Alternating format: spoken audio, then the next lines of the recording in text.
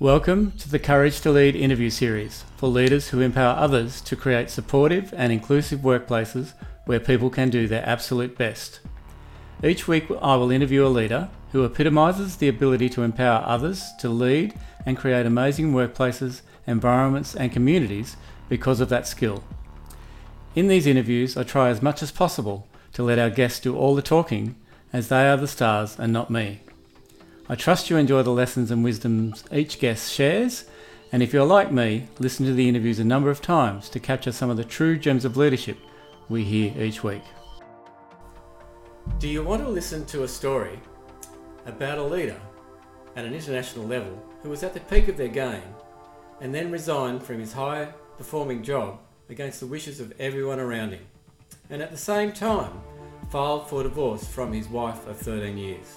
Sending his wife and his 5-year-old son from their Asian home back to Sweden on their own while he stayed behind. This is a story about that leader who learns to let the ego go and then live a life in service of other people. This is the story of Nick Jonsson, Managing Director of EGN, an executive support network where CEO executives actually support each other through the things that keep them up at night. Nick is also the author of the best-selling book, Executive Loneliness. Throughout this interview, there are a multitude of leadership gems, but I've listed 3 for this intro just to bait your interest. The first one is, if you have something on your mind that is troubling you, write it down and make a list of who you can go to ask for help. Number 2, and this is at a leadership level, be vulnerable. And number 3, again at a leadership level, talk about your feelings first. I hope you enjoy this interview as much as I did. It truly does go in directions that I never thought was possible due to the honesty and vulnerability of Nick Jonsson. Thank you, Nick, for a great interview, and I hope you, the audience, enjoy it as much as I did.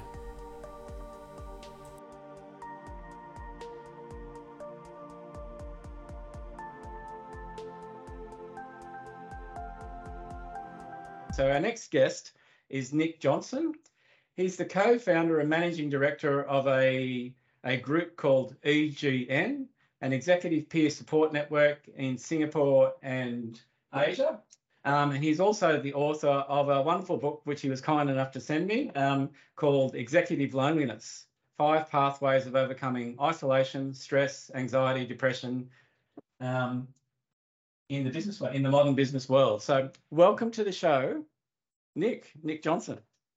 Thank you so much, Alan. It's great to be here. Yeah, no, it's and your book is, I really enjoyed it. It's really, just to give you a bit of a backdrop too, you've seen the show is not, it's not that old. It's probably, I think, probably about the 20th, 21st guest that I've interviewed. But in the ones that I've interviewed so far, and I told them that I was interviewing you and about what your topic was, they went, "Oh my God, I can so relate to being lonely as a CEO. There's no, they can't talk to anyone." So it's really I can't say I've ever seen a book with that title and addressing the myth of, CEOs need support as well. So well done to you. So if we get straight into it, every guest on the show, I ask 2 questions just to probably, it's like a bit of an icebreaker and a bit of it lets the guests of the show know who you are, really. So the first question I'll ask you is, what was your first ever true experience in leadership? And it might have been as a 6-year-old or it might have been yesterday, and why? Well, I think something that really stands out for me was when I hit rock bottom in 2018, and it was really then the self-leadership, starting with that, where I had to really pull myself out, having hit that gift of desperation and the willingness just to go forward day by day. That is the strongest, I think, because before we can even think about leading others, we have to lead ourselves.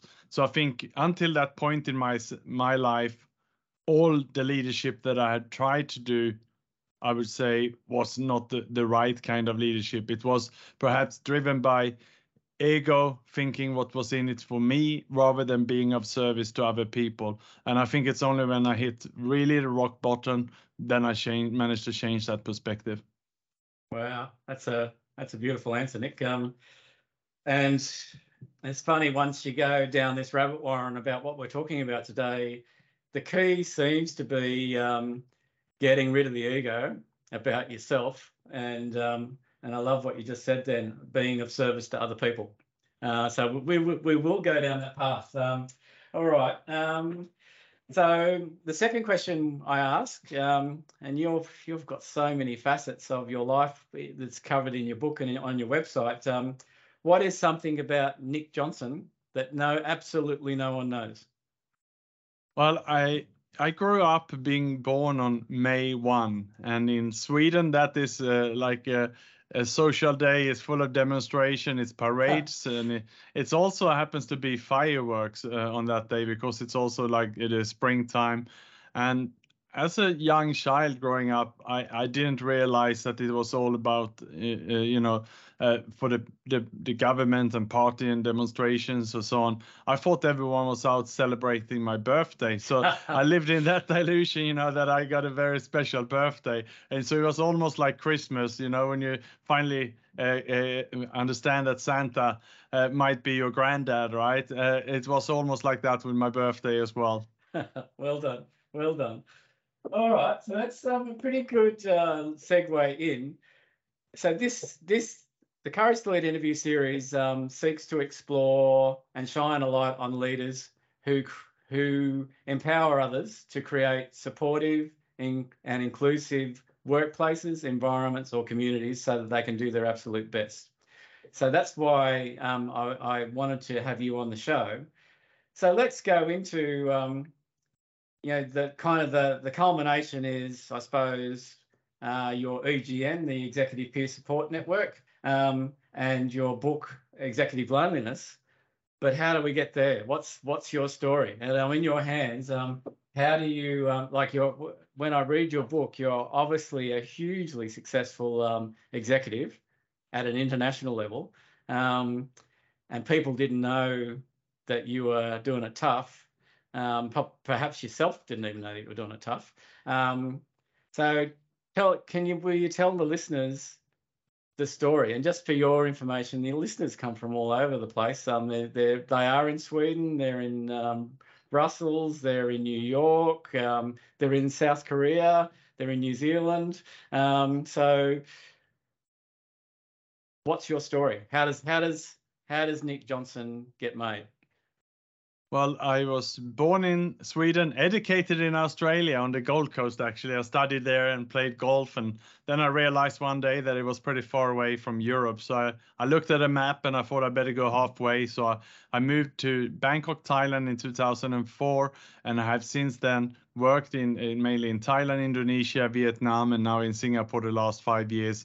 So I built a career for myself, starting in PR, marketing, advertising, and eventually in general management and being a managing director and a general director for various large international firms. At one stage, I was heading up the medical services, managing 72 hospitals and clinics in Indonesia, most of them remotely for the oil and gas industry there. So I had indeed a successful career. Really on the sales side, business development side, but in general management, that was my strength.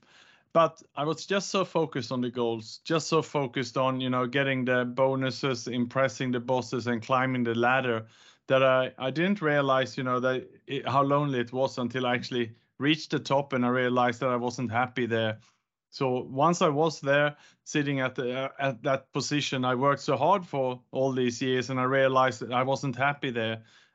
Then it suddenly started to spiral down until the point that I resigned from the job. With that, I filed for my divorce, and before I knew it, I was sitting there lonely. I lost my fitness, lost my happiness completely, and I started to seek happiness instead in going to the bar and drinking alcohol. So that's my story, the elevator pitch version, Alan. That's a pretty good. I love how a lot of people say that nowadays. That this is my elevator pitch. So let's let's explore some of that.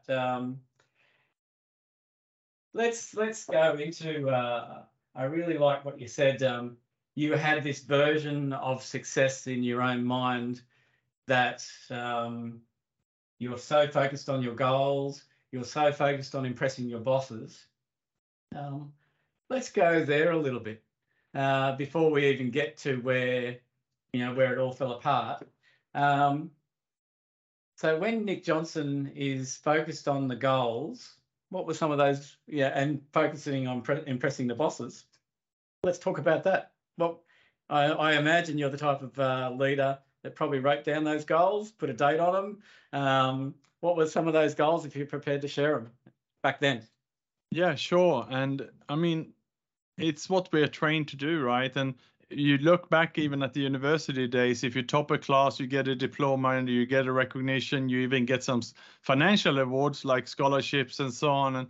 And it can become quite addicted to get that recognition. And at one stage I even flew over my parents from Europe all the way when I was on Dean's list, and I was very proud and they were proud. So I think that is something that once you are there, you want to keep going. And it's the same in the workplace. And I actually even flew to see Anthony Robbins in Las Vegas. I saw Brian Tracy, is perhaps the #1 author in the US on goal setting. I've seen him twice live, So you're really drilled by this motivational guru and all these books on goal setting. And having then a successful career in sales myself, I was training my teams, helping them set goals. And just like you say there, Alan, it was about, setting aggressive goals and measuring them and hitting them and getting a lot of confidence on that when you do that. And I always had goals, for all parts of my lives, and I kept hitting them and so on. But it was coming at the price of perhaps you stepping on some other people because you're becoming too goal oriented, too focused on yourself. And that is perhaps, in the short term, you're hitting it and you see the successes from your awards and what you're getting. But it also means that perhaps people will become jealous and you will actually become more and more isolated. And that's the gradual process there. So I would say the goals I've wrote, and you asked me, Alan, what goals I've wrote, and it would be specifically about hitting goals, achievements, targets by specific dates. I also wrote goals for my fitness life, for example, run this marathon in this time. And, I would look at this and I would train and I would tell, for example, a coach, I would say, I want to run this race in this time, train me for that. And that, Alan, I still have on the personal side for fitness. I still have the goal setting, but in the workplace, I believe we need to be a bit more careful and work as a team rather than as individuals. That's a real, and this is where I love this interview series. I love how honest you were with that, because so you set these, you were successful at university, you were on the Dean's list, you flew your family out from Sweden, which wouldn't have been cheap, I wouldn't imagine. Going to Anthony Robbins in Las Vegas and Ryan Tracy a couple of times.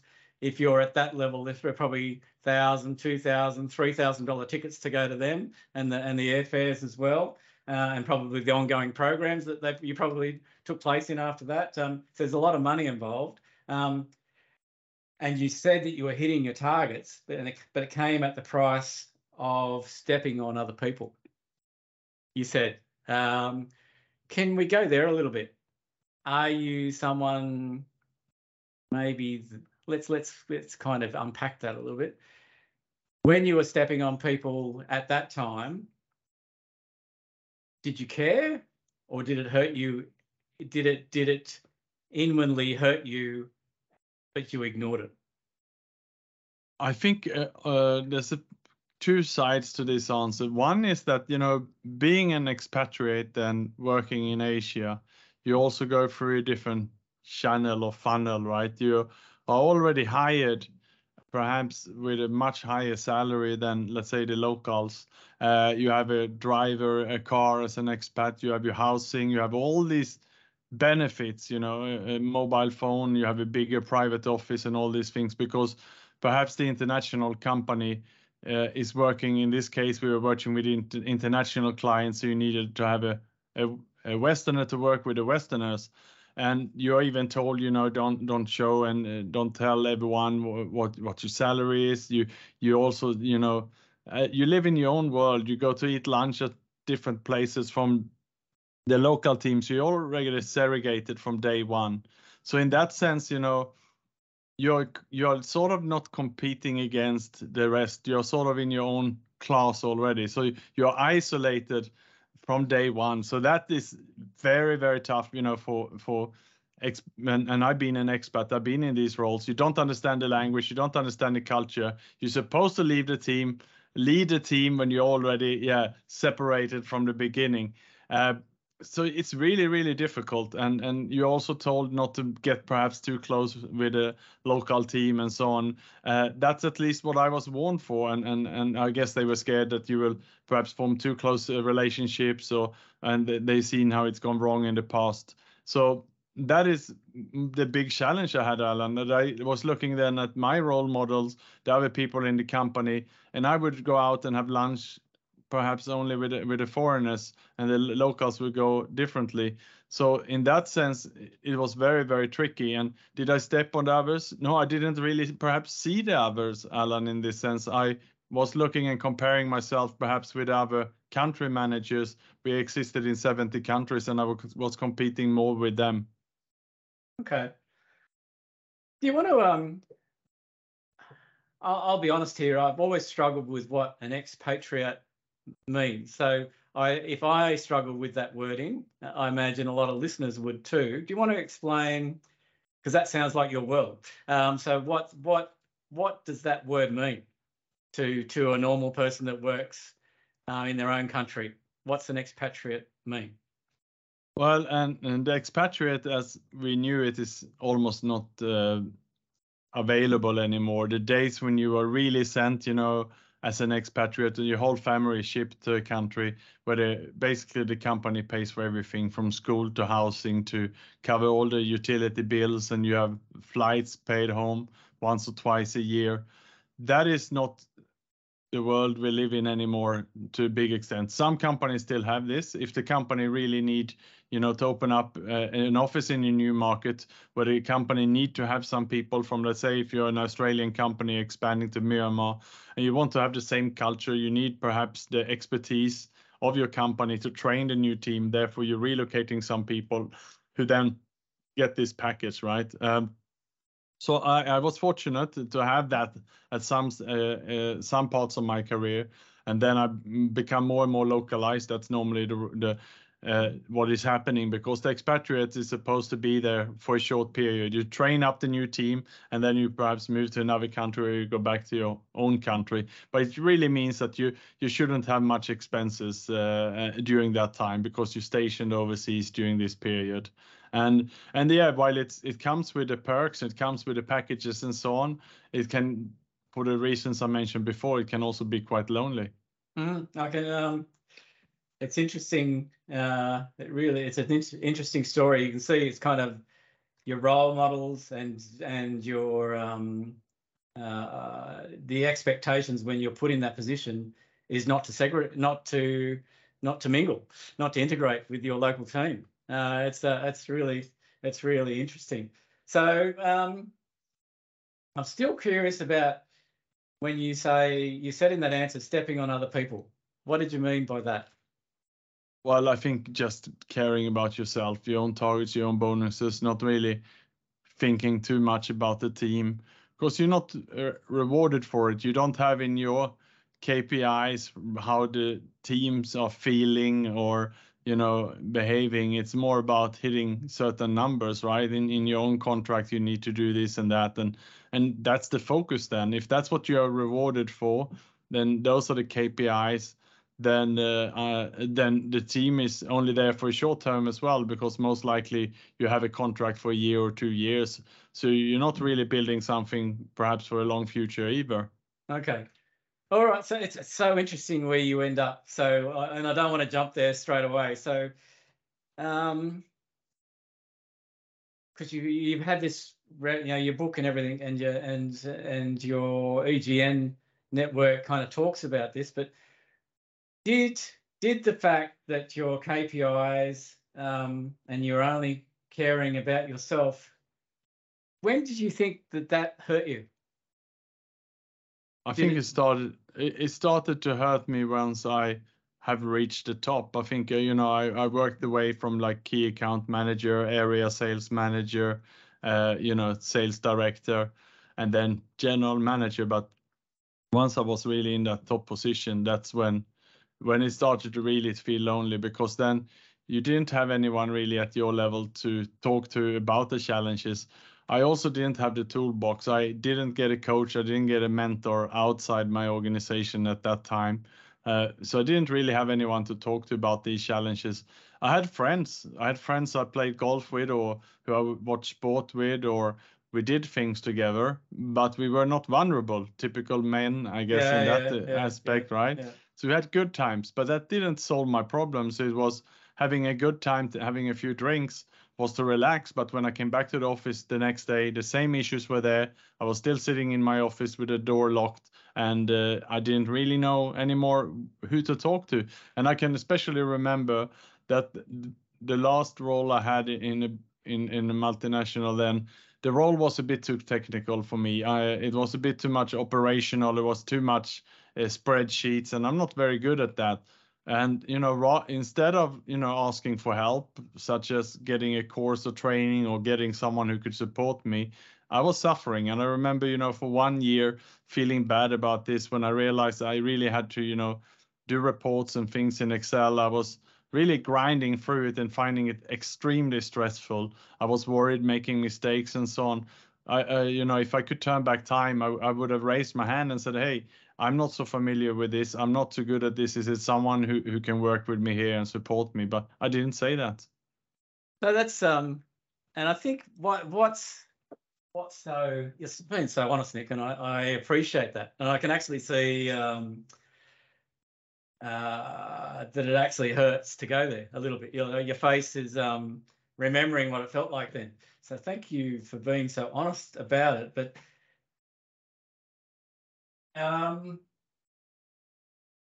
why is it, like, as you recount it now, it seems so obvious, but why is it that you, Nick Jonsson, back then in your last big executive level job before the course changed, why is it that you couldn't have asked for help? What stopped you? I didn't know who to ask for help, because I felt if I went to my boss, who was the managing director of the organization, I felt, she had hired me to do the job and she trusted me. And I didn't want to, complain or come across as weak. And I also didn't want to expose myself and be vulnerable with my team to show them that I didn't have the answer, which is, in hindsight, was very naive and stupid of me. I should have. How am I expected to know everything if I'm not good at Excel, but I'm good at selling and the client relationships? That should have been okay. I should have just been honest. But I was just scared. Maybe I felt threatened that maybe first you're on probation always, right? And this company had 6 months probation, so I remember feeling like I walked on eggshells. At that time, walking in a big office. Sitting in the biggest office in our part of the building, like 140 staff, and you walk into your own private office and everyone is looking at you. You don't know the language, you don't know the culture, and you are the outsider, and you clearly stand out, right? So in that sense, you're starting being anxious during that 6 months probation. I thought I would be relaxed after when they said you're doing great, but I kept that with me. I just never felt safe. And I think because we've done the elevator pitch of your career, your book kind of touches on this. Like, at the moment, we're talking about your last executive position before it fell apart and you changed direction. But your book talks about this. You were actually probably sacked, the harsh word, or let go in a couple of other positions when you thought you were going well. Do you want to probably, and I think that maybe helps explain maybe your fear of being vulnerable and fear of asking for help. So do you want to just expand your elevator pitch and say, well, this beautiful job that you're in at the end was preceded by a couple of blips, I suppose you could say, obstacles that really challenged you to the core. Absolutely, Alan. I had been let go of a couple of jobs before, and one in particular was extremely painful and very unexpected at the time.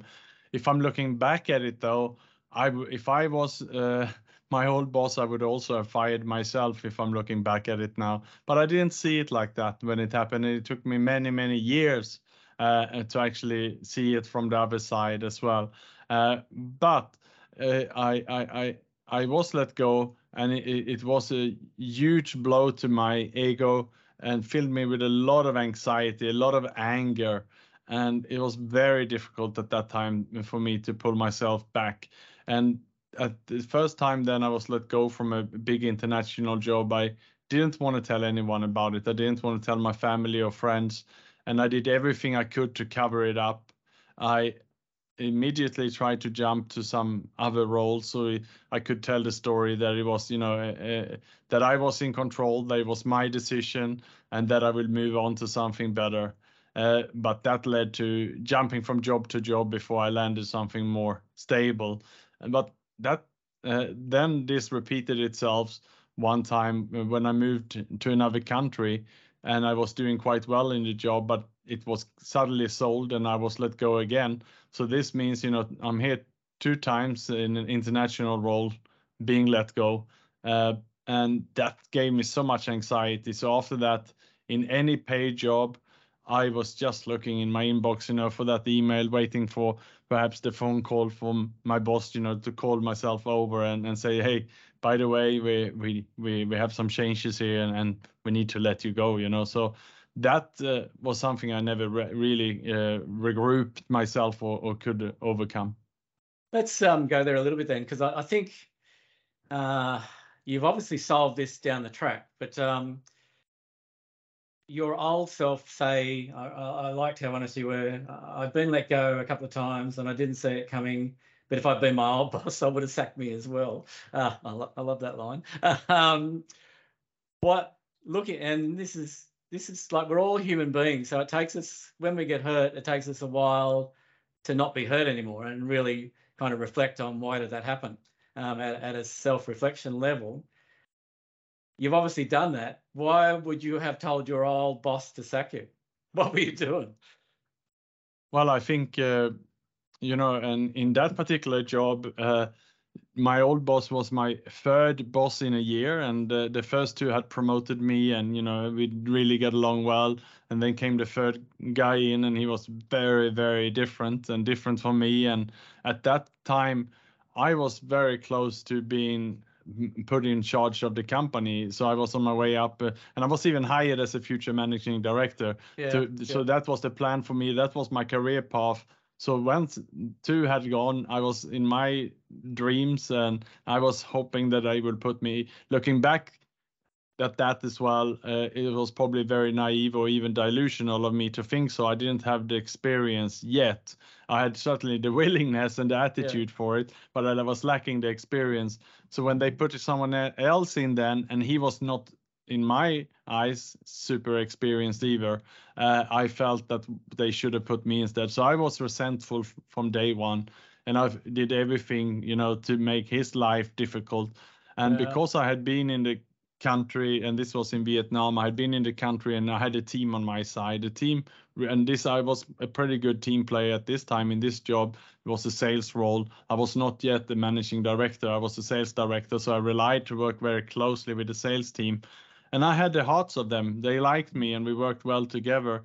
And they were also cheering for me and hoping that I would be the boss, because that would be good for them, right? They better the devil rather than someone else coming in new. So it was this kind of atmosphere in the whole company that everyone, was cheering for me, liking me, and he came in and he must have felt very threatened and isolated, I can imagine. So, and he was also different from me. I remember the first line he said, "Whatever gets measured, get done." He was heavy into numbers, data, tracking, and so on. And I was more the so-called rock and roll sales guy. So you can already see here, perhaps we didn't really get along.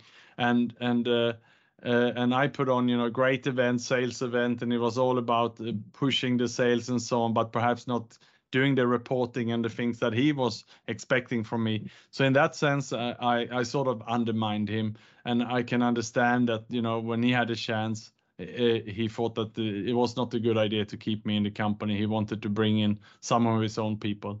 Yeah, no, someone I interviewed on the show, one of the earlier interviews, and I won't name who it was, but they talked about that exact same experience.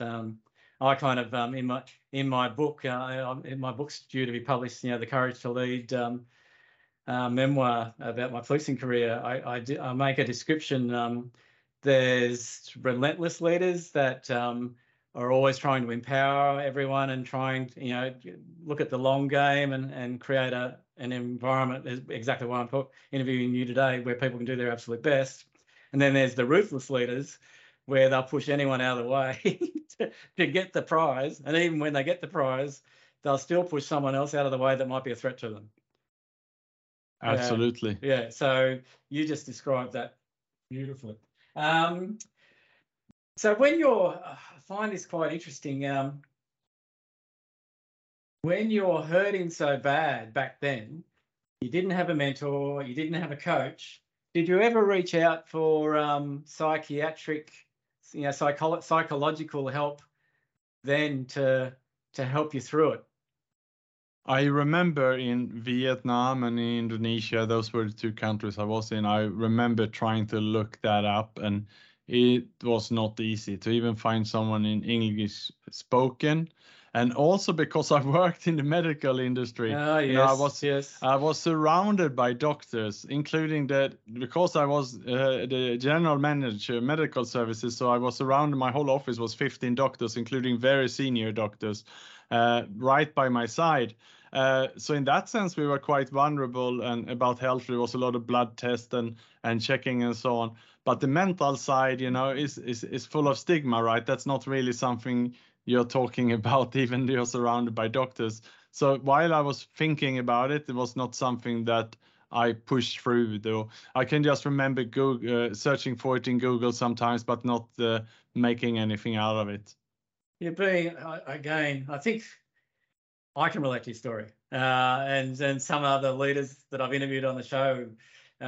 Your story is so familiar, and your honesty about I didn't want to be vulnerable. I didn't want to share. It was naive. It was naive and stupid of me not to. Looking back on it, so I think we might just jump to. You kind of touched on it in your elevator pitch. So you're in this last job. You have a boss who sounds like you really like, and she really liked you. You're out of your 6-month probation, but you've got this demon on your shoulder. You've been sacked on your other two jobs, and you're just waiting for the next email where you're going to be sacked again. You kind of tell us in detail where your head was at that time. And ultimately, and this is what I can't believe in your book, what you did with your boss. And probably I don't want to steal from your book, but I think the listeners need to know, well, how does this guy that's in this great job, what happened? And it happened by your own hand. So please take us there. Yeah, and Alan, I was just actually going over my old documents, cleaning up my bookshelf the other day, and I found from 2014 is when I held this job, and I found my yearly report with my bonus payment, and I read how kind my boss at the time had been, and her evaluation from me, also my direct report in head office in Singapore, who had also written his report, and if I read that now, I should understand I was very safe in the job. I had really delivered on everything that they wanted me to do, and they saw me as a very important part of the organization. But in my world at the time, I must not have understood that. I was playing perhaps the story of being laid off before, that the scars were not healed because I had not taken responsibility of my own side of the street when that happened. Instead, I was fearful and resentful still against the old companies for the layoffs that I felt they were mistreating me. But if I would have, healed and gone through that properly, I would not have had that fear in this job, and I would probably have seen the good remarks that was coming to me in the report. And when I felt insecure, I should of course have gone to my boss and asked for some private moment to discuss about it. Perhaps not bothering her in her busy office day, but ask if I could have had a coffee with her or a dinner one evening. And if I would have laid this out, then surely she would have listened and she would have supported me, and so would have probably my report in head office as well. And I had a bi-weekly call with him, and he asked how are things, and I always say things are good, Yeah. But at my side, I was instead preparing for a long time my resignation letter. I was preparing plan B and C, looking for other jobs, other opportunities, having job interviews, thinking about something else. So I thought better I be ready if I am let go. And as I went down that path, it went so far that I just was certain that, whenever an incident happened, a small incident, something that I felt was not going per plan, and that happens often in the workplace. So then I was certain that, this was terrible. I must be terminated now. But again, it was all in my mind. So eventually, when I sent my resignation letter, they were all shocked, and they said, "What is going on here? You're doing so well." So they even offered me other roles. Can we move you to US? What about the role in Dubai? We need people there, and you done so well. Is it the traffic in Jakarta that you don't like, But again, just like when I read the report about my evaluation, I was not listening. I didn't want to hear anything. I had gone too far. I made up my mind, and there was no way back. There was nothing they could say that would change my mind. Wow, it's an incredible story. Because normally most of us can relate to when you let go because you're focused on other things and you stretch yourself too far, and the story is not good. But your story is exactly the opposite. Your story is, we don't want you to leave. You're doing a great job, but in your own head you're not, and you had to. So it kind of shows the importance. You've got to have connections. You've got to have support for yourself. So you are obviously, probably describe this to us. You're doing this. This is what your book ultimately is all about. You are doing this on your own. You made all those decisions in your own head, and your own head was distorting what happened every day as the next time you would be sacked, when it never ever happened. It's quite absolutely. So how do you kind of like, you've obviously done a lot of self-reflection. How do you reflect on that now? Do you look at that? Yeah, yep. There you go. Yeah, so I mean, thinking back at that incident, I've learned now to pause. I learned to reflect. I learned to share. I learned to discuss. Whenever I face a problem, I'm thinking, who can I talk to about this? And maybe it's not only one person. You need to hear different perspectives, right? And I think if I go back further, I can remember even growing up as a teenager, if I would have an idea about something, I naturally would go to my father and ask. And I can remember that most of the time, he wanted to play things safe, so he wouldn't approve the idea or like the idea. You can be sure that when I said I'm going to move across the world to Australia, that was not something that went down very well, and it might not do that for any parents, right? So I guess, growing up with a father figure who always said no to your ideas, and I had to break free. So it's almost like even before I moved to Australia, I moved out and lived in my own apartment from a very young age. I think I was about 17 at the time. Of course, that was not approved, so I didn't even ask my parents. It was just when they were at work one day, I had made arrangement by myself to move to my own apartment, just because I didn't want to listen to their feedback. So it must be something that I've taken with me for many years. So even instead of, talking to my boss about it, I just made decisions on my own. And maybe that's why I become a leader, because I was not afraid of making big decisions by myself. But as I know now, there is an easier way, and there are big decisions that actually is very good to talk to someone before we make them. Beautiful. I don't need to expand on that at all. So I think you said in your elevator pitch, not only did you write your resignation letter when things were going well, I think you said you filed for divorce as well. I did that. Did your wife know that was coming, or do you want to? This is pretty personal. Do you want to? Why? Like they're double whammies. I resigned from my high-powered job, and at the same time I filed for divorce. I think at this time, Alan, I was overconfident, delusional. I had received, the big bonus from my company with that report, which I read now. That was wonderful. So perhaps I'm at the peak of my career. I reached what I wanted. I was also at the peak of my fitness level, competing in Ironman events, running marathons, very fit. And I was sort of taking an inventory check of things in my life, and I then saw that my wife was at the time not social enough. She was not by my side. She had her own problems with her job, her career, and I felt that we were fading away from each other. We had been married 13 years by then, and just the same approach as with my job. So rather than having a conversation with her about it or getting a relationships counselor to help us, I just told her basically to leave. I was the same approach, not ready to have any conversation, and no matter what anyone said, friends, neighbors, or her or parents said, then could change my mind. It was just a one-way street. Well, so I think this is it's really honest of you, and I don't think probably if I ask you, you're probably not proud of Nick Jonsson back then in 2014.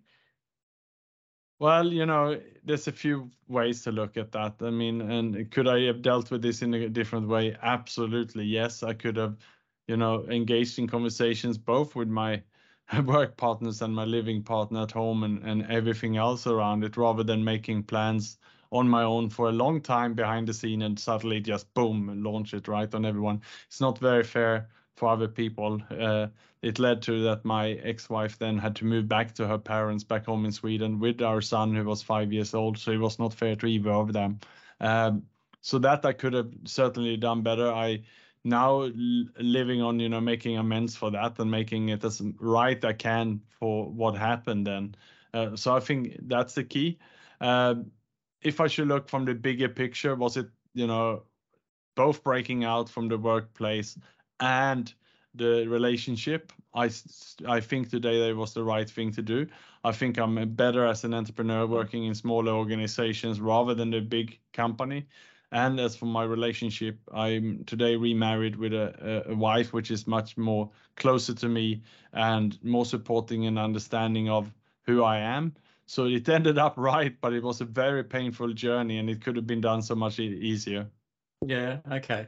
So do you want, this is a great, probably let's launch into, like, I think we're talking about Nick Jonsson Mark 1, and then Nick Jonsson Mark 2 happens. And there's obviously a lot of pain, like between 1 and 2, there's a lot of pain. There's a lot of probably substance abuse, alcohol abuse at the very least. There's a lot of, do you want to take us through what happened between Mark 1 and Mark 2? Yeah, certainly. Of Nick Jonsson.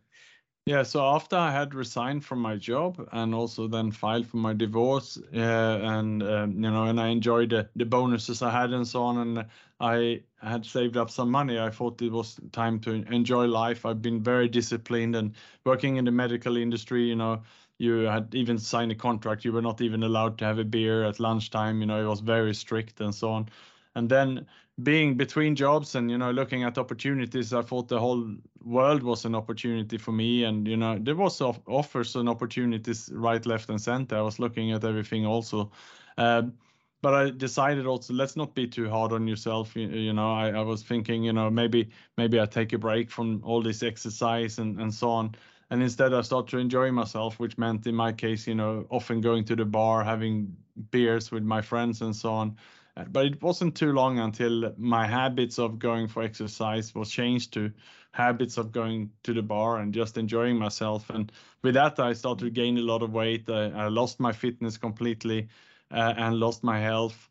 And I didn't realize how much that changed things, but it's also changed my outlook. Suddenly, I became very anxious and nervous, and suddenly I became very lonely in this space because suddenly I didn't have my wife, my son around me. I didn't have my colleagues, my job. I didn't have anything. And just like many other senior executives, perhaps I had defined myself in the job, and I didn't know who I was here. And the new opportunities I had, one fell off and another fell off. I invested some money and it didn't work out. So soon I was almost broke as well. And then I had to take a temporary job working in the recruitment industry just to get by and pay my bills. So I was almost bankrupt here. And then I started really fall into a big depression. And it was about 2-3 years here from 2015, 18, when I was grinding myself downwards, really jumping from job to job and abusing alcohol especially, and also taking Valium and these kind of medication the day after just to get by. Do you want to describe probably maybe the worst day? You don't have to. Yeah, I certainly can. The worst day where you realize I can't keep doing this. Yeah, so it was I knew, let's put it that way, for quite a long time that this has to stop at one time, but you're always putting that off, right? So, I stop another day, or I sort this out another day, but eventually I just couldn't go on anymore. It was just too much pain. And luckily at this time I met a lady who became my new wife, and I decided to tell her how I felt. And naturally, as a human being, she listened with empathy, and she was very surprised. She had been with me for some time here, but I had managed to cover that up. She only saw the positive side of me. We had good fun together. She thought that everything was good. But when I told her how I felt, she immediately took me to a doctor before I had even a chance to say no. She brought me to a common friend who we knew had alcohol addiction problems a few years earlier. She also really encouraged me to seek help, which I did. And as I did that, I started to open doors, starting to get some hope, but I was not really ready. I even went to one of those 12 steps recovery meetings of an anonymous group. I went there, but I listened, but it was not really for me. So I guess I was not really ready. I had not hit rock bottom yet. But there was something inside me, at least, to realize, yeah, okay, there might be a way I can get support one day. But then I left there, and life went on for a while. But then eventually I had been drinking too much. We were traveling, and I had been drinking too much. And I remember I was really feeling bad a day after I've been drinking too much the day before, and my nerve system was almost breaking down. I remember my heart almost jumping out of me, and I was terrified. I really thought I was going to die. I looked at my left foot at this time, and it had swollen up like an elephant foot, and I didn't know what it was. And I was full of anxiety, seeing my body breaking down and thinking that I was going to die. And again, similar like my self-talk when I played that radio recorder basically to myself, that I was going to be let go of my job. Now it started to tell me that you're going to die, and I panicked. And that's when I then really started to sign up for life insurance, writing my will, my testament, getting all the documents of my bank accounts and details, and sending that to my ex-wife, sending it to my parents, and so to my son, who was only a few years old then, but sending it to him anyway, just cleaning up my act, because I thought I seriously didn't know how I could go on from here. So that is when I hit rock bottom. Yeah. So what came next? I mean, that's I think we can all feel the despair of that. And it's even though you've got some help happening in there, you're still reverting to the old Nick, aren't you? You're doing it all in your own head. Yes. Like your wills, your life insurance, like you think you're going to die. And I've seen the picture of your elephant foot. It was huge because you're not a big guy. I mean, you look big. You've got this big presence about you. But I've seen the picture of your foot. It must have been so frightening to see your foot look like that at a relatively young age. So what happens next? How do you get out of there where you're writing your own will? You know, when do we make the jump where we open the door to Nick Mark II and what you do with Nick Mark II? Yeah, so at that stage, my wife and I went to the doctor and hospital, and we saw a psychologist, which she more than I told 100% truth. And they gave me support. You know, I needed a detox and medication for that. And that was May 5, 2018.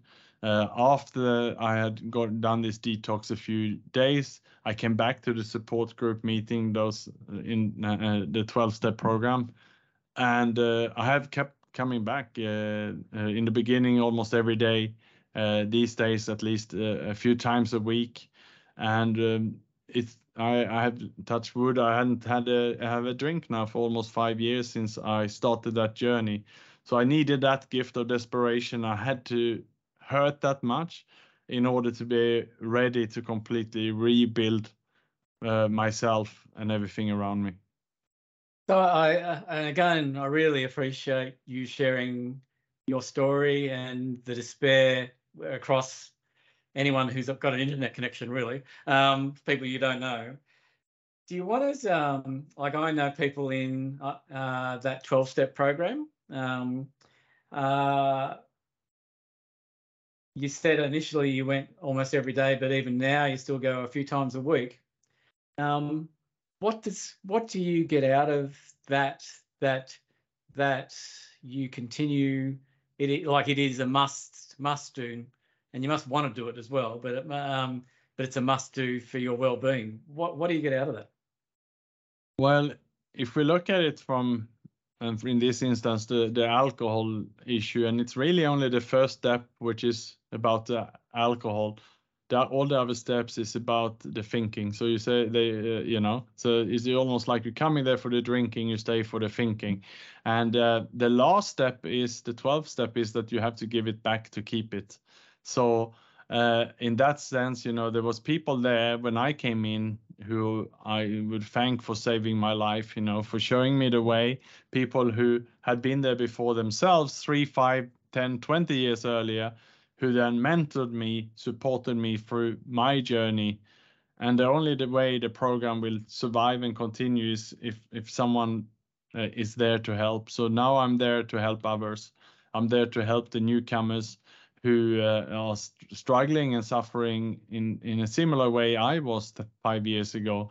And that's the reminder I need to have, so I can be grateful for my journey, for what I've gone through. But it's also what they need, because most of the people who come into these programs, a doctor can only do so much. You can do the detox, but you cannot remain people sober or away from the addictions. That only the people can themselves.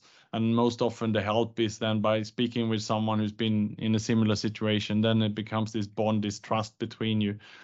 So in that instance, it's very important for me to come back so I don't fall back into old habits.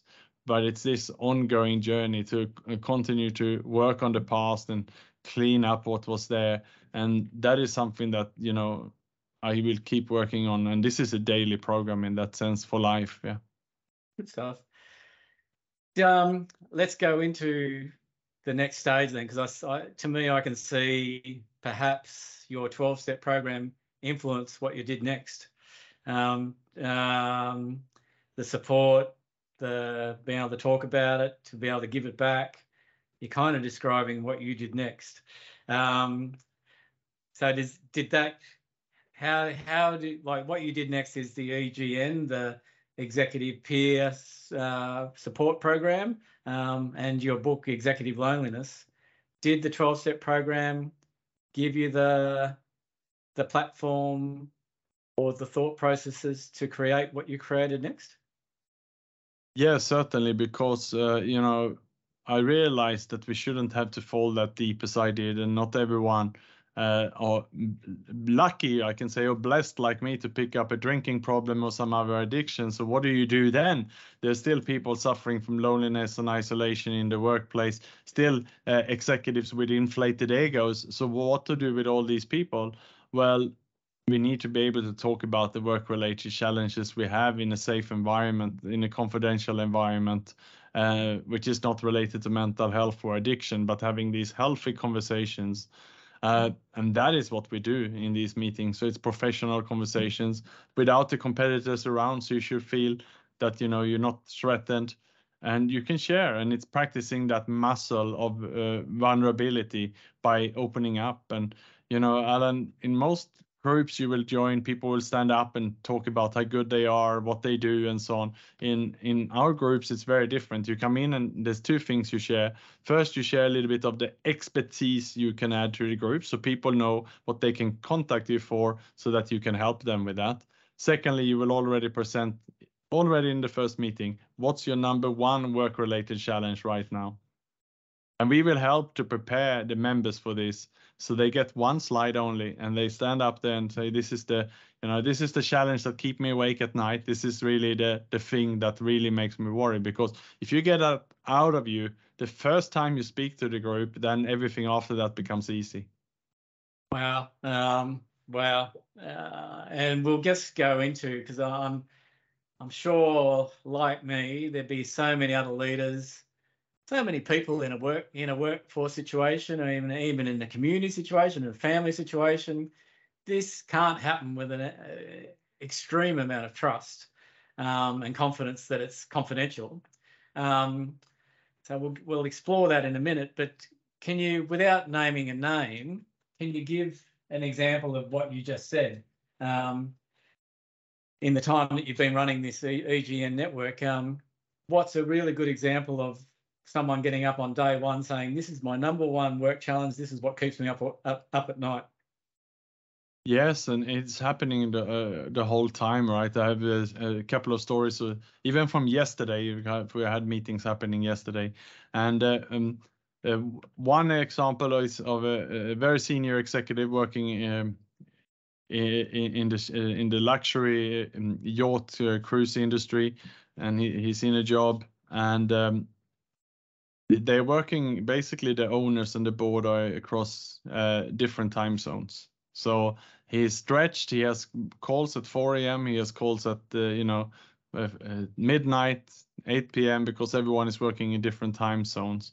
So here he is opening up, saying, what should I do to protect myself? How do I put parameters around myself? I feel that, that I'm getting squashed everywhere. I'm working 20 hours a day. I don't know what to say because I'm worried that if I speak up, I will be terminated from the company, or I will not get the bonuses and so on. So he's terrified of speaking up. And as he opened up about this, in the room is, of course, 20 other executives, also with board bosses. Everyone has a boss, or most have a boss. If you're a business owner, many times you have a board anyway, right? You have people you report to. So this is a common problem, and I would say it's the number one most common challenge that people are sharing in our meetings, how to protect yourselves and put parameters. And it's all about communication. So that's just one example, Alan. Other times it could be and people who have a dilemma. There was one member who had been working 30 years for the same company. He had a dream inside himself to try working for another company at one stage of his life. And he had been given a job offer from another company, and he was having this huge dilemma inside him. And he had not shared this even with his wife. He had not spoken to anybody about it. But once he had a chance in a meeting to open up about this, he was crying.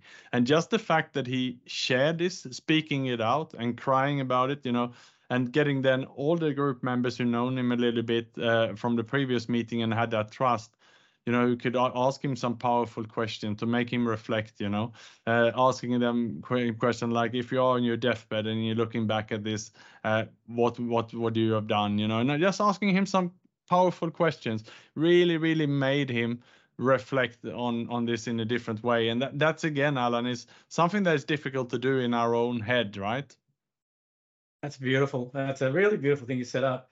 Your book actually, the example you gave as number one, the executive working across a number of different time zones, having to be up at 4 a.m. at midnight and infinitum. I think one of the examples you gave in the book was, and I wait up for the midnight meeting, and then I realised I didn't even have to be there. So he's wasted he's wasted that date with his wife, or wasted that appointment with his physio for his probably cardiologist or whatever, him or her. So it seems like a very common problem.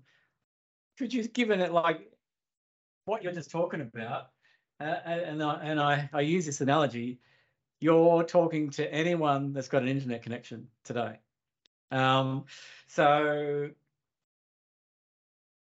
you must, in your sessions with 20 executives, there must be a good way of dealing, like you talked about boundaries, you talked about communication. What's a great way or suggestions or strategies to look after the welfare of Alan Sickard, the executive, that's bashing himself up, going to meetings for 20 hours a day that he doesn't need to be to? But yeah, what's the way out of that that's beneficial for both? Yeah, well, rather than walking around with that pain and complaining to people about it, including your family and so on, it's about being honest. You need to have an honest conversation, but have that honest conversation on a one-by-one level, and don't group up with others.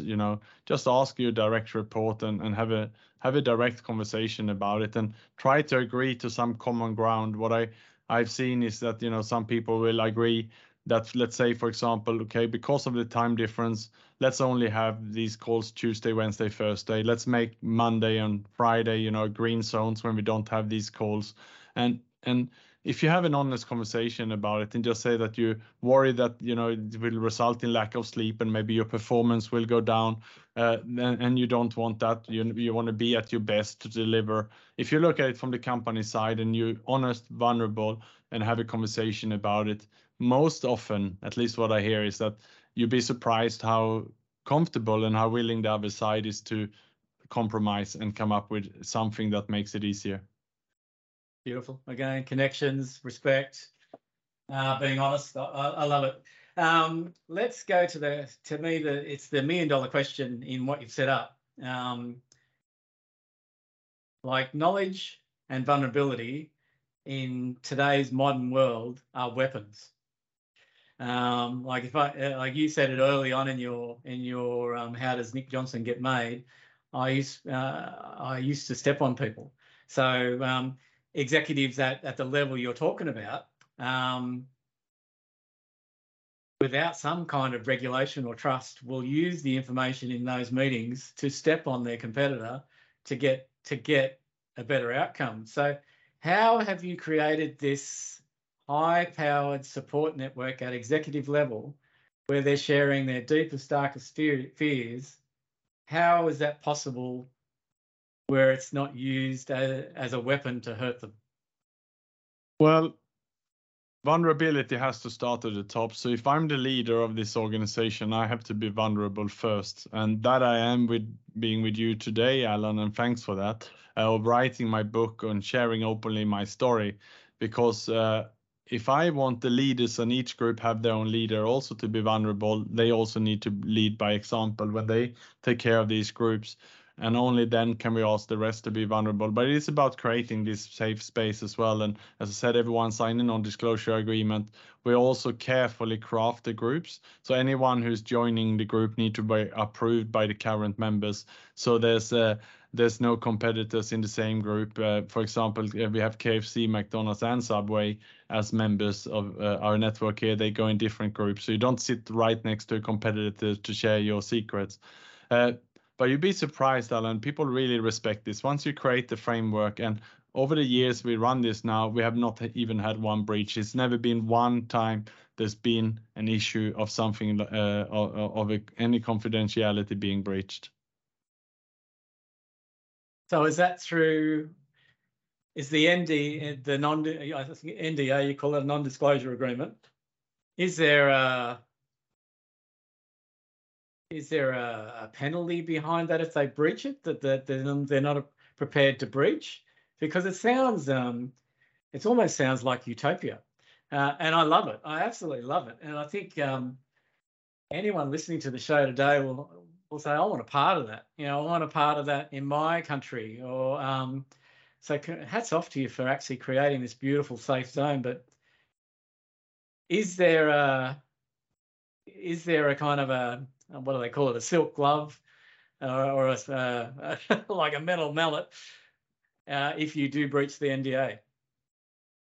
No, it's not. I would say it's more based on trust and honor more than anything, and it shouldn't need to be more. I think we live in a world that is more about collaboration than competition.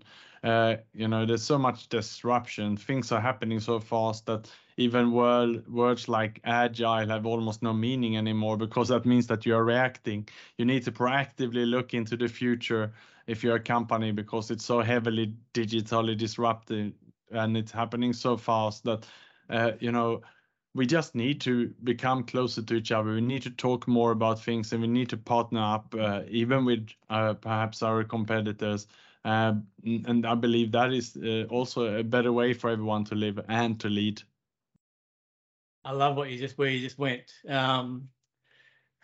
You need to collaborate with your competitors to achieve a better outcome.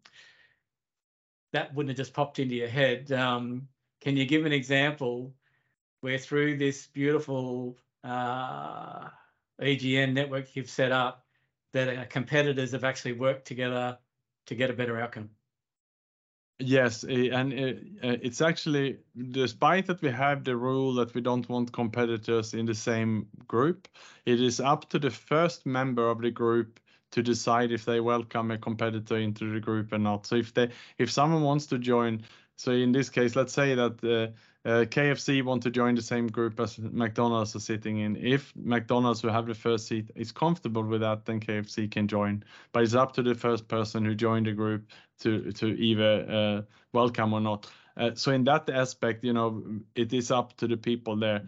But we can see collaborations happening across companies being founded, new product services being, collaborated and so on. And there's so many mergers and acquisitions also these days that, most likely or very commonly you see that actually the competitor becomes a part of your company, yes, right? Yes. So you got to keep your enemy closer than ever, right? Yeah. And it's one of the other leaders that I interviewed on the show, and she's probably one of the most empowering, inclusive, supportive leader that I've ever come across. She talked about, like you have, she opened up about where did Nick Jonsson come from. She talked about, well, exactly what you just said. You never know who's gonna be your boss. You never know who you're going to have to work with. So it's important that you treat people the same and with collaboration and fairness and empathy in every dealing you have with them. Because one day, and you just said it, like the acquisitions at an international level are daily, aren't they? Really? Yeah. So it's wow. You're a really good guy, mate. And what you've created is something. Wow, the world could listen from. Like, you've created a community at an executive level where empowering people to support each other. It's pretty bloody special, mate. So it's a good segue in. You wrote a book called Executive Loneliness, and I've got the titles of the. I've got so many notes. It's going to take me a while to go back and get them. 5 pathways of overcoming isolation, stress, anxiety, depression in the modern business world. We want people to read the book. So I'm going to ask you a question now, because I think you've just given us what the book's about, really about your whole life and everything. So I'll get you to talk about it in a little bit. What did you probably, if you've done some research, you know this question's coming. What did you learn about yourself writing this wonderful book about executive loneliness? Over to you.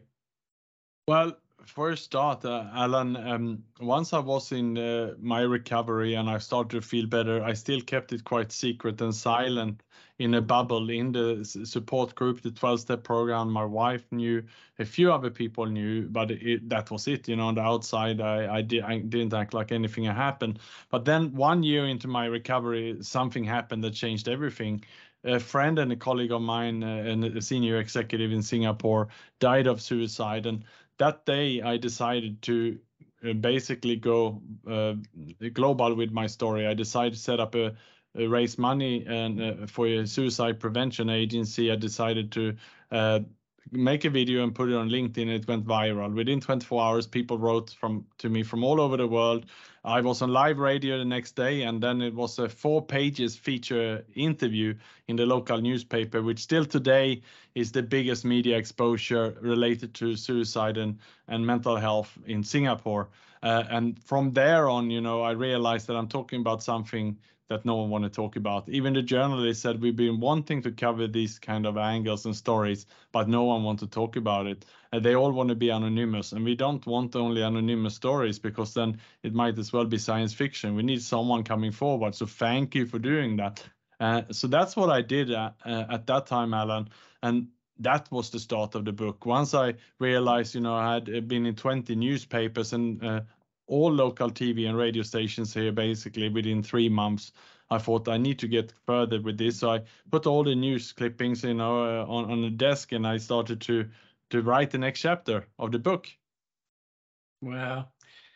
And what did you learn about yourself in writing the book? Like you've kind of given us how the book happened. What did you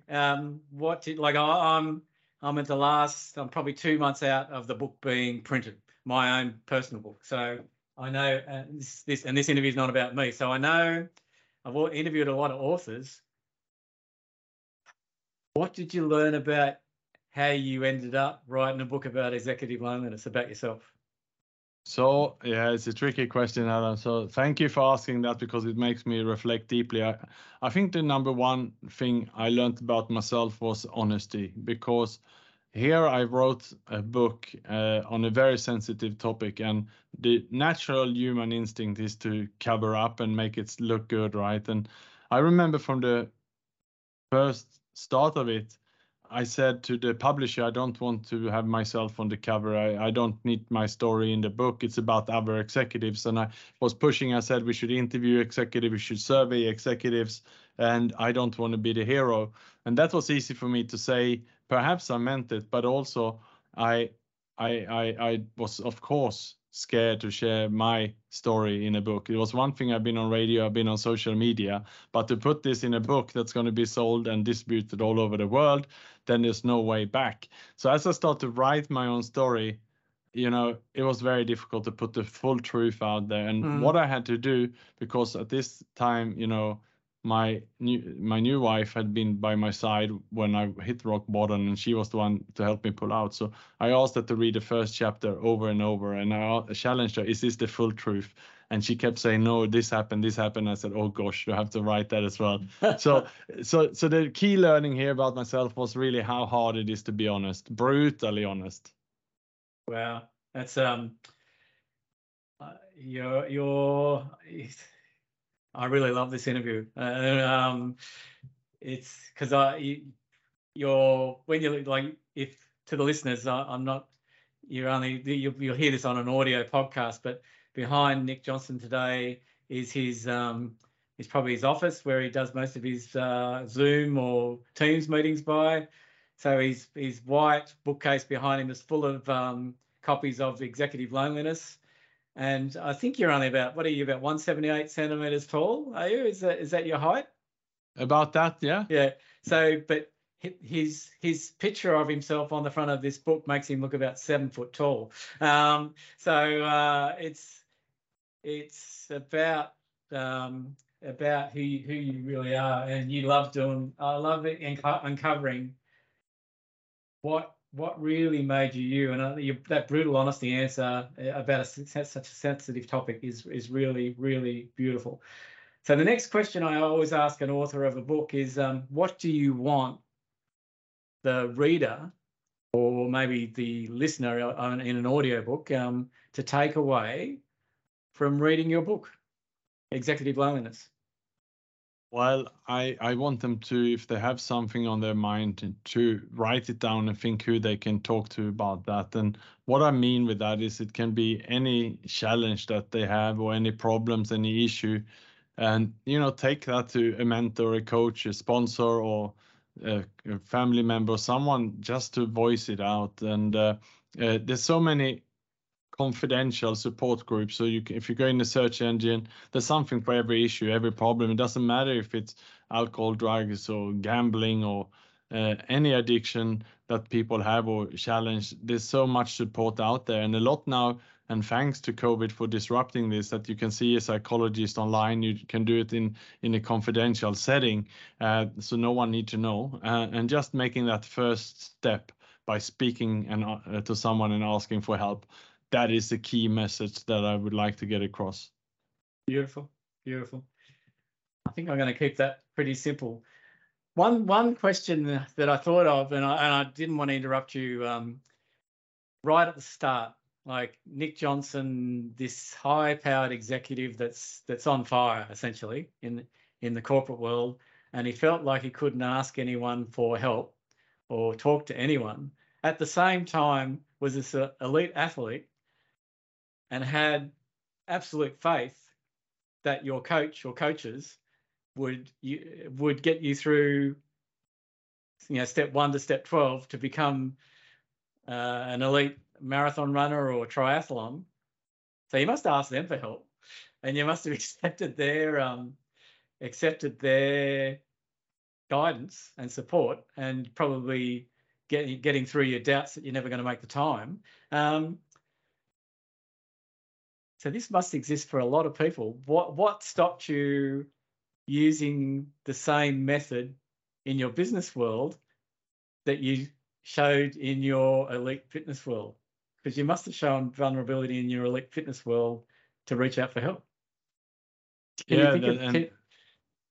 Certainly, Alan, and it's very true. And the fitness coach I had at the time would give me a plan, and you follow the plan, and it was not something that was really challenging. I would come and ask some questions about nutrition and some tips. It wasn't something that I would feel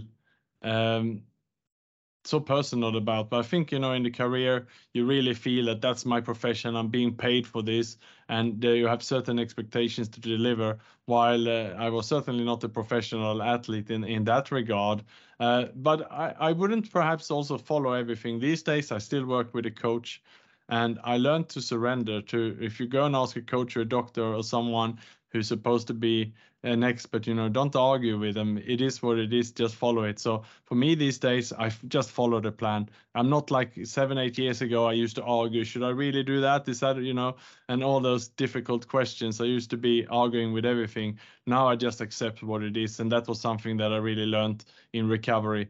But getting so in conclusion here, getting the sports advice, if you are a pro athlete, it might have been different. But for me, at the time, I told myself that this is not something I'm getting paid for. So therefore, it was easier to accept. Well, it's a good answer. Last question then. This podcast is really being listened to by people who might be already leaders and struggling, or they might be people who are just about to embark on a leadership journey, and they're saying, "Oh my God, I want to be like Nick Jonsson Mark II." What would your advice be to them? Be vulnerable and practice being vulnerable, and lead all your conversations with friends, family members, and colleagues about something where you talk about feelings. And this is a message, especially to us men. We are absolutely hopeless talking about feelings. It's something that we don't do. And we cannot expect others to talk about feelings unless we speak about feelings first. And this is something that I practice with my 14-year-old son. Whenever I speak with him, I normally start the call by sharing a little bit how I'm feeling, because then it becomes natural for him to listen to that. And then you can also, so how is it going for you? How are you feeling today? And just ask that word, so people think and reflect on feelings. you've nailed it today, mate. You really, and it's what I love about someone like a leader like yourself. It's not rubbish. It's not bullshit. It's just in your head and how you do it every day. And I'm conscious we've been nearly going for an hour and a half, so I really appreciate your time. But there's a story about your son that I think I'd love to have you share before we end today. I think you just disclosed that he's 14 years old now. He lives on the other side of the world, I think, still. What is something you do once a week with him to help you connect? And it's something to do with, if I can prompt you, the gaming. You play gaming with him on the other side of the world. Again, right? Boys and men, it's not so easy to talk, and I realized that he was very quiet and silent and not easy to communicate. There was a time, I felt it was a burden to bother him about the call. So instead, I got a gaming computer and we play games online. So I'm coming in doing, playing the games he wants, multiplayer, and at least I'm then coming in to his world, and it becomes fun. And then we communicate with the headset then. So he feels that he's in control. It's his space. He feels safe and he can open up and he can speak there.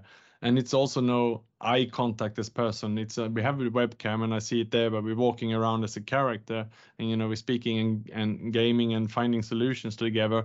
So we're becoming partners in that. And that's a really good way to communicate. And he's looking forward to these ones. And I realize also, to add to this, Alan, that, when I want to talk to him also, because we don't live together so much, we're not super close. So it's easy for me to speak with him if we go for a walk, we cycle together, or we drive a car, because then also you don't have the eye contact.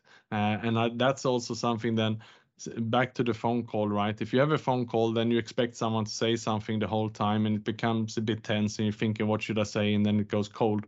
But when you play the game, then it can be quiet for 2-3 minutes. You're walking around playing and then you say something. And so it becomes more natural. And it's the same way you will go for a walk or a car. Or drive a car. You don't have to speak the whole time. Beautiful. And who would have thought, that's what I love about these interviews. Who would have thought you would get advice on how to be a dad, how to be a parent from an interview with a high-powered executive from Singapore. And I think that's a great way to finish. If someone wants to access Nick Jonsson or access your book, how do they do that, Nick? Can go to Amazon and look up Executive Loneliness. The book is there, Executive Loneliness by Nick Jonsson. Or if they prefer audiobook, it is also on Audible. And otherwise, I'm on LinkedIn, and it's Nick Jonsson, NickJonsson. And do you want to plug your website? I mean, that's probably, you can get that through LinkedIn, but your website's pretty amazing as well. Do you want to plug that as well? You're too kind, Alan. Yeah, it's nickjonsson.com. Okay. Listen, Nick, I've loved today. You're a pretty special human being, and you were really vulnerable and honest with where you went today. And you probably didn't expect to go some of the places you went today, but thank you. I think we'll end it there. Well, ladies and gentlemen, how good was that? I always end an interview with some little summary or some tip that was contained within the interview. This interview today had a really unexpected gem right at the end for fathers and boys, and how to communicate with each other when our world makes it a little bit difficult to communicate with each other. What Nick does, if you've listened to his story, he has his 14-year-old son on the other side of the world in Sweden while he lives in Asia. So once a week they play gaming, computer games at a multiplayer level on the computer. So they play games online. And Nick's theory about this and reason for doing it is he is coming into his son's world and they can speak to each other there using the headsets whilst playing the games that they do online. It's easy to talk to each other because they're not actually having eye-to-eye contact. They're doing something together, doing something side by side, just like going for a walk or driving a car, and having a conversation in that environment. And as Nick says, he's doing that conversation in his son's world. And his son wants his father in that world. So thank you, Nick, for that unexpected father-son advice. And hats off to you, Nick, for a really great interview. And we wish you well with what you're doing. Until next time, listeners, thank you for listening.